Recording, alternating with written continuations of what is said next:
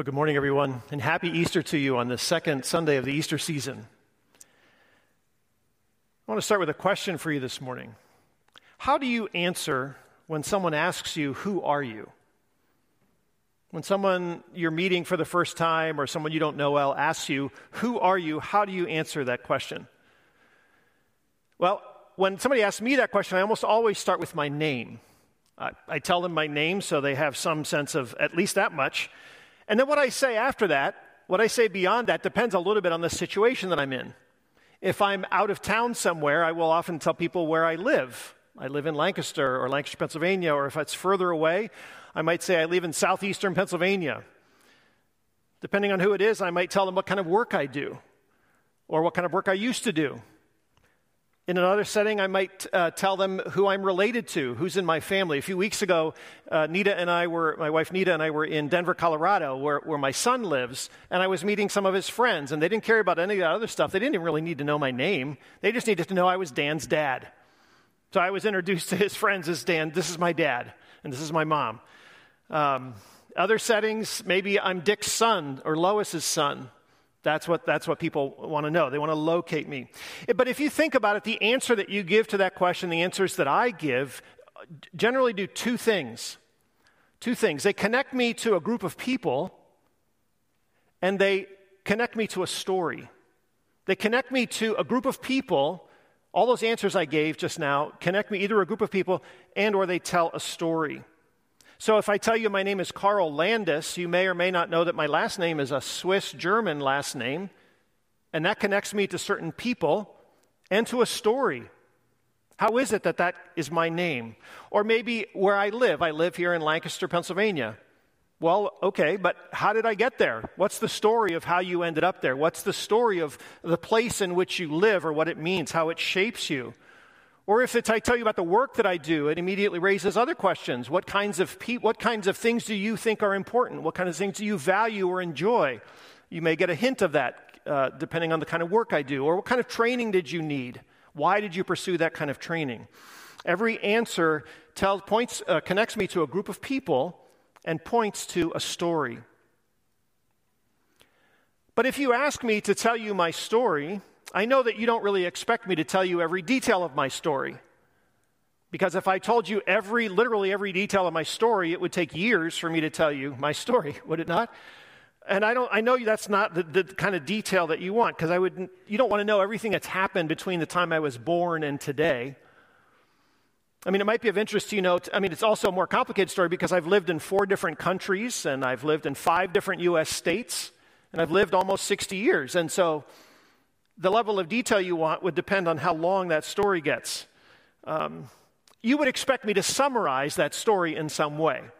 You'd expect me to tell you, what was important, or where were the shifts, or to summarize, periods of time in my life. But no matter how much of that story, no matter how much detail I gave you, I would be doing at least 3 things. One is I'd be summarizing. Right? I would summarize my story. Secondly, I would emphasize some parts of the story, and I would leave out other parts. Right? I would draw your attention to certain things that have happened in my life, and I would overlook or just kind of look past other parts as less important or less important to my story. And the third thing that would be true is that you would get my perspective on my story. If you ask me to tell my story, you get my perspective on it, how I see it. If you ask my wife Nita to tell you my story, you'd get a different version. Most of which would be true, but, would need some correction, of course. But if you ask other people who know me well to tell my story, you'd get different perspectives on my story. And the same thing is true for all of us. So I think we understand, without really thinking about it too hard, that the stories that we tell are representations. They're pictures of the story that underlies it, of the details, or they're interpretations of what actually happened. And so if I tell you my story, I'm giving you my perspective on myself, on the things that have shaped my life, on my motivations, my actions. I'm explaining some of who I am as I tell you my story.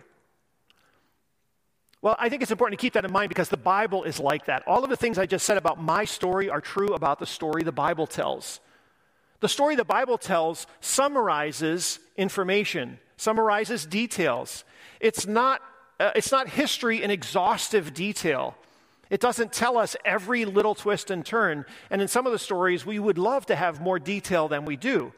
But it's a summary. The story the Bible tells is a summary. It also emphasizes certain parts of the story, and it ignores other parts. That's why I say we don't have all of the details because it's a summary. It emphasizes some parts, and we have a particular perspective in the story the Bible tells. We have God's perspective. We get God's perspective on the events, on the people, on the actions that have happened in the past. We get God's perspective on his own motivations, his own actions, his own intentions. And so the Bible, just like the story I would tell you about my life, the Bible is a representation of human history. It tells the story of human history, but it's in representational style. It's not giving you every little literal detail. It gives God's perspective, as I said, on all of what has happened. And God's perspective is communicated through the inspiration and the experience of more than 40 different authors who came from all different walks of life. And the parts of the Bible that we call the books of the Bible really are like, it really is kind of like a library, because each of those books was originally created as a separate document. Some of them were stories. Some of them were poems. Some of them were songs. Some of them were letters that were written to a group of people. Some of them were prophecies. Others of them were sets of instructions or a collection of wisdom. And those separate documents were collected and compiled over the centuries as people recorded, by God's inspiration, recorded the things that God revealed to them, the things that God said and did, and the things that they said and did in response to God. And then they told and retold those stories over the centuries. They passed on that collection of writing over the centuries, and it comes to us as what we call the Bible. When Jesus was here on earth, he told us that God himself was directing this process, which makes sense because the Bible tells a pretty clear, cohesive story. It fits together, a pretty clear story that fits together over all of those centuries, even though the story it tells spans at least 4,000 years. Most scholars think that Abraham lived around the year 2100 before Jesus' time. Around the year 2100, if we live in the year 2021, that puts about 4,000 years between Abraham and us. So the story takes at least that long and longer. Jesus said in Luke 24, in the account after he was raised on Easter Sunday, one of the things he said to his followers, or to the two disciples on the road to Emmaus, he said, "Everything must be fulfilled that is written about me in the law of Moses, the prophets, and the Psalms." And then he opened their minds so they could understand the Scriptures. Now that may not seem important to you until you know that the way that the people of the time referred to the Scriptures was they called it the law of Moses, or the law, the prophets, and the Psalms. He was referring there to what we now call the Old Testament. Jesus was saying to his disciples, everything that's been written, everything that's part of the Bible that you know is pointing to me, is going to be fulfilled in my life. So over the next several weeks, we want to retell the whole story, the one whole story that the Bible tells. And we're going to review that story the Bible tells in only 6 sermons. Now, that may seem like a lot to you, but it's a fairly brief accounting because it's a long story, and we're going to have to summarize even to do that. But we're going to group all of what happens into 6 major periods of time or developments, and I think we're doing that because it gives you a big picture to keep in mind as you read any one part of it. Now, if you're wondering why we would do that, why is that important? I'm going to give you several reasons. One is that this story tells us how we got here. It tells us who we are. How we got here. It tells us where we're headed, how things are going to unfold. It helps you to locate yourself and your family in human history or in the history of God's work on the earth. Secondly, it helps us to understand this. Understanding this story helps us to understand why Jesus is so important. If you ever wonder why we talk about Jesus so much, I hope that becomes much clearer over the next several weeks, because Jesus is centrally important to the whole story that the Bible tells. And just as importantly, as a third reason, I'm really hoping that you leave today, this sermon, but also this whole series, with a profound understanding that the Bible does tell one cohesive story. And by that I mean a story that fits together from beginning to end, so that you'll always remember that there's a larger framework into which all the different parts of the Bible fit into. A lot of the teaching that we offer, a lot of the teaching that you hear from many sources, comes to you in bits and pieces. So we'll do a whole sermon on a story from Luke. Or we'll talk about, we haven't recently, but we might choose a chapter of Ezekiel and explain what that chapter is about and what it means. Or maybe we'll preach a sermon from the Psalms or from Revelation. And if you don't understand that there is a big story, big picture story behind all of that, it comes to just seem like a jumble of puzzle pieces. And I think today for many people, it's just more complicated than what they want to get into. And they kind of come away with a general sense of, I think I'm supposed to try to be as good as I can. And beyond that, I'm just going to kind of lean into God and let God, cover for the rest. Anything I didn't understand, I'm going to just kind of trust God to cover for me. And there's more to it than that. Let me just say there's more to it than that. God does love you, and God will care for you, and God has provided for you, but there's more to it than that simple kind of dismissive kind of story. Another reason to keep in mind this big picture in mind is that if you lose touch with that bigger picture story, and you just pick and choose from different parts of the Bible, you can make the Bible say anything you want it to. You can find biblical support for almost anything you want if you just hone in on a particular verse or a particular story or something. The question is, how does what you're teaching fit into the whole picture, the whole counsel of Scripture is sometimes what we say, the big picture story of the Bible. And hopefully it gives us the wisdom we need to discern between this or that understanding or this or that teaching and to reject things that are not consistent with the whole picture, the whole story of the Bible. So this morning what I'm going to do is I'm going to tell you that whole story in one sermon. In fact, I'm going to tell you that whole story in 6 words, one sentence. It's of 6 words, and then I'm going to give it to you in 6 paragraphs. And then next Sunday we'll begin the series of 6 sermons. So my one-sentence summary, my 6-word summary of the Bible story is that the Bible tells the story of the unfolding of God's creation project. The unfolding of God's creation project. That's what the whole Bible is about. Now, that's a pretty high-level view, but there's a number of important details in that summary. One is that this is God's story. This is God's project. God is the main character in this story from the beginning to the end. And if you ever lose touch of God's presence or who God is or what God is doing, you're missing something of the story because this is God's creation project. Secondly, it's about a project that God purposed to do, that God brought about, that God started at some point in time. This is not all that there is to know about God. It's not all of what God is up to. God is not fully consumed by this project. It's a project that God decided to do. It's been unfolding over a long period of time. The word unfolding is chosen carefully because it has been unfolding and it continues to unfold. It's ongoing, in fact, and we ourselves are in that story. We're part of that story because it's not yet complete in the way that it will be. So that's my 6-sentence summary. The unfolding of God's creation project. So this series we're calling Creation Project or The Creation Project. But let's zoom down a little bit and let me give you a little bit more detail and tell you the story in 6 paragraphs. 6 paragraphs. And these statements are going to be a little bit longer than what my points usually are. If you're somebody who likes details, you can always watch the video because these slides will show up on the video. So you don't need to scramble to get them all down. But let's do it in 6 paragraphs, okay? First one, God created a good material world in which every part was designed to flourish in harmony with every other part. God created a good material world. If you listen carefully to the passage that Stephanie read for us a moment ago from Genesis, there's a line in there it's repeated many times in Genesis 1. It says, God saw that it was good. God saw that it was very good. His material creation was very good. God created a material physical world. The Spirit God, who is eternal, created a limited material physical world, separate from himself, out of nothing, just because it pleased him to do so. That's why I call it a project. If you've ever heard somebody say that God did this because he was lonely or because he needed friends, because he was needy in some way, that's a false teaching. The God who is eternally Trinity has been eternally satisfied within himself. Doesn't need this creation project, but it's something that flowed out of who he is.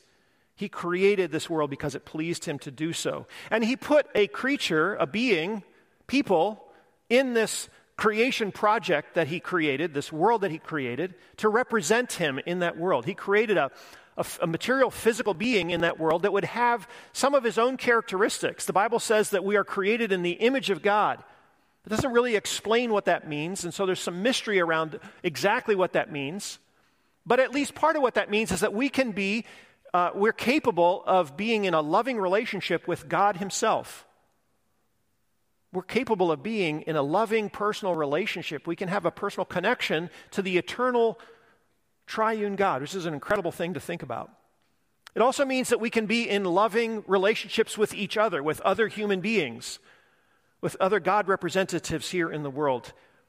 And we were also designed to be in loving relationship with all of creation, all of the whole creation project that God brought about.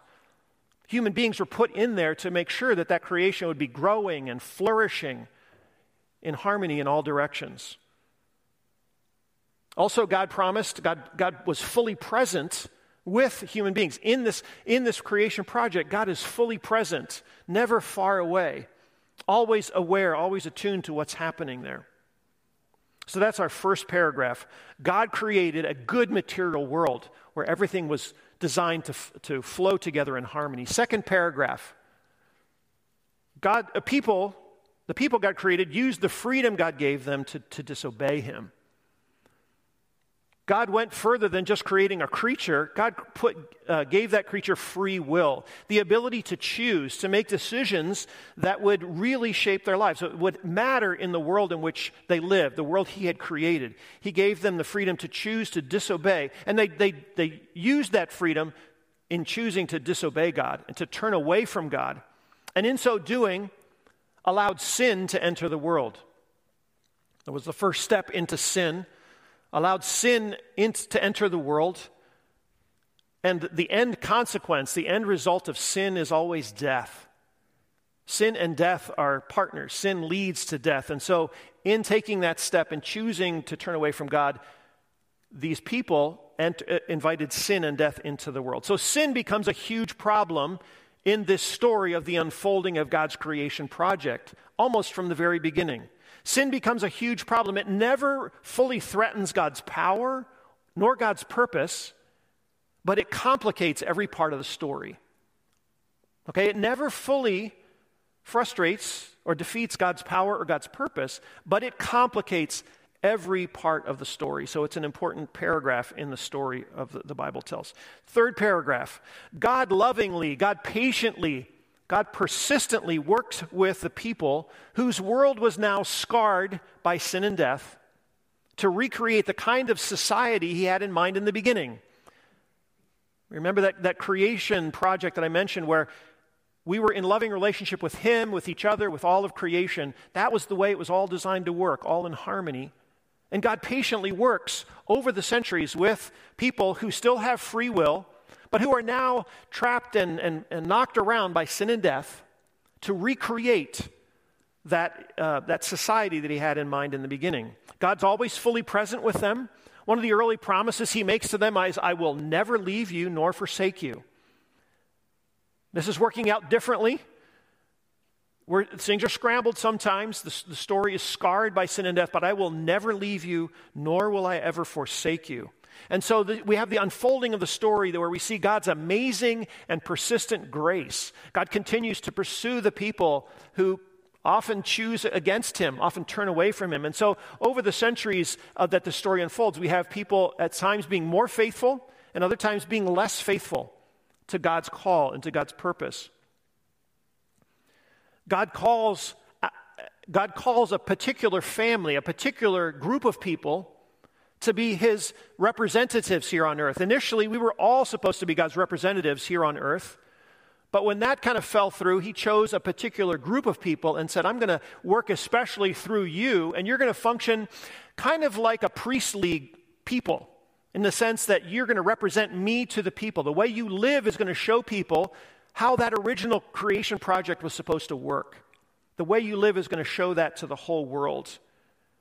And so we have his calling to Abraham and then echoed in Moses, so that when Moses receives the law for the people of Israel in Exodus 19, one of the things that God says to the people through Moses is he says, now if you will obey me fully and keep my covenant, then out of all the nations He means not countries like we think of them, but all the people groups on the earth. Then out of all the nations, all the people groups, you will be my treasured possession. Although the whole earth is mine, we know that from paragraph 1. The whole earth is mine because I created all of it. You will be for me a kingdom of priests and a holy nation. I'm going to work through you in a particular way to call everyone on earth back to what I had in mind in the beginning. Paragraph 4. God promised to send a special messenger at some point who would bring a decisive end to the struggle with sin and with death, with sin and failure. God promised to send a special messenger who would bring about a decisive end. All along, from the very beginning, if you know the Bible story, you know that in Genesis 3, which is very near the beginning, God promises, kind of hints at a future redeemer, someone who's going to fix this problem. And all along the way, all across the centuries, God repeats that promise, leading and promising them that the struggle with sin and failure will come to an end. He said he would send someone who would assure that eventually his creation project would work the way he intended in the beginning and provide a final resolution to all of their troubles. It was a little confusing across the centuries because sometimes this special messenger was described in ways that sounded like he would be a king. Other times the descriptions sound like he's going to look more like a priest. Other descriptions make it sound like he's going to be more of a prophet. He's going to set things right and upset things, and he's going to be more of a prophet. Other descriptions sound more like he's going to be a servant. Some descriptions, it sounds like he's going to be powerful and in charge. And other descriptions sound like he's going to be weighed down and suffer, that he's going to be more of a servant who suffers. Of course, the people of Israel preferred the pictures where he was, in triumph and in charge and powerful. And they wanted somebody, they liked the idea that somebody would be triumphant and hardwired to God in the ways that Moses seemed to be. That's what they were looking forward to. They were looking forward to the end of sin and death and the struggle, remembering that God promised to always be with them. Paragraph 5. So paragraph 4, God provides a promise to send a special messenger. Paragraph 5, God astonishes everyone who's been anticipating this development. Astonishingly, the special messenger turns out to be God himself in the person of Jesus. This special messenger turned out to be God himself, which, as we look back on it now, is a story, part of the story that we're pretty familiar with, but we lose touch, I think, a little bit with how that kind of upended things.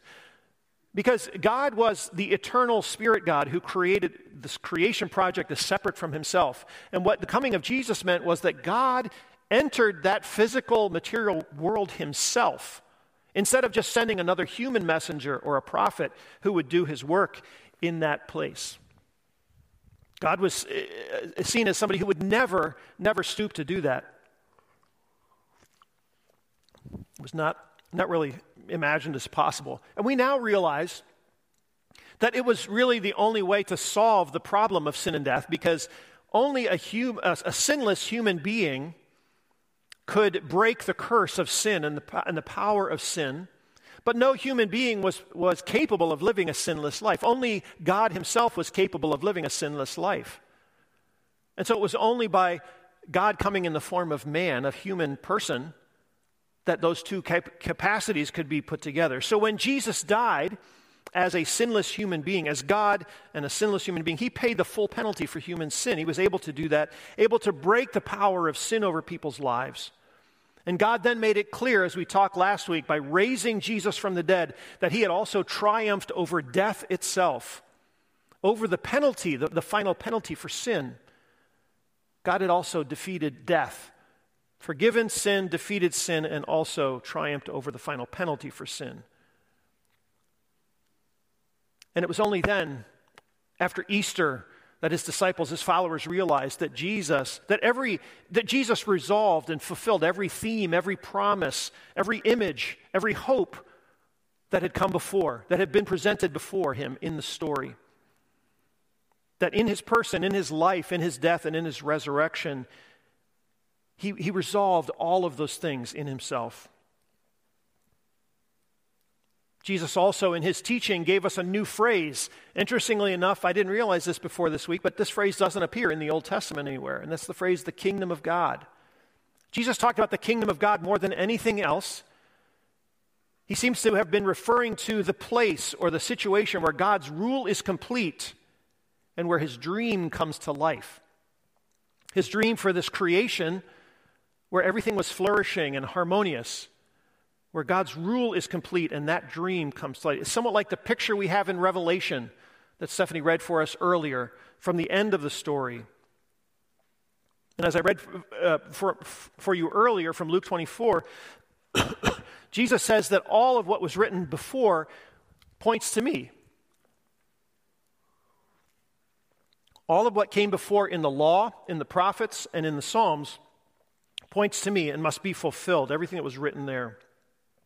The writer of Hebrews says, in the past, God spoke to our ancestors through the prophets at many times and in various ways. But in these last days, he has spoken to us by his Son, whom he appointed heir of all things, and through whom he also made the universe. The Son is the radiance of God's glory and the exact representation of his being, sustaining all things by his powerful word.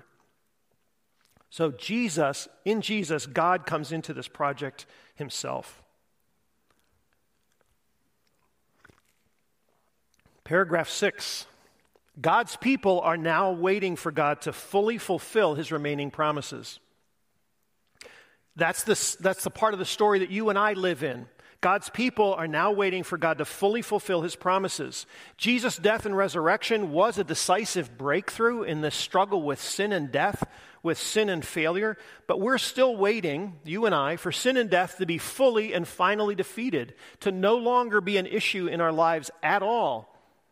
And God's promise is that that day is coming, that day is coming when he will fully fulfill his promises.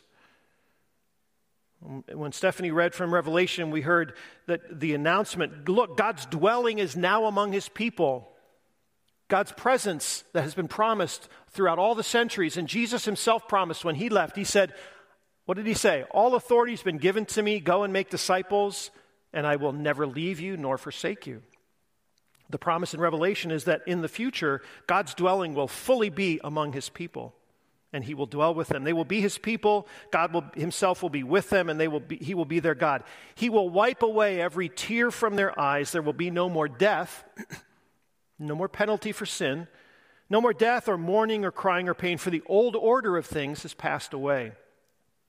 And the one who's seated on the throne says, see, I am making all things new. I'm recreating my creation project. I'm renewing my creation project.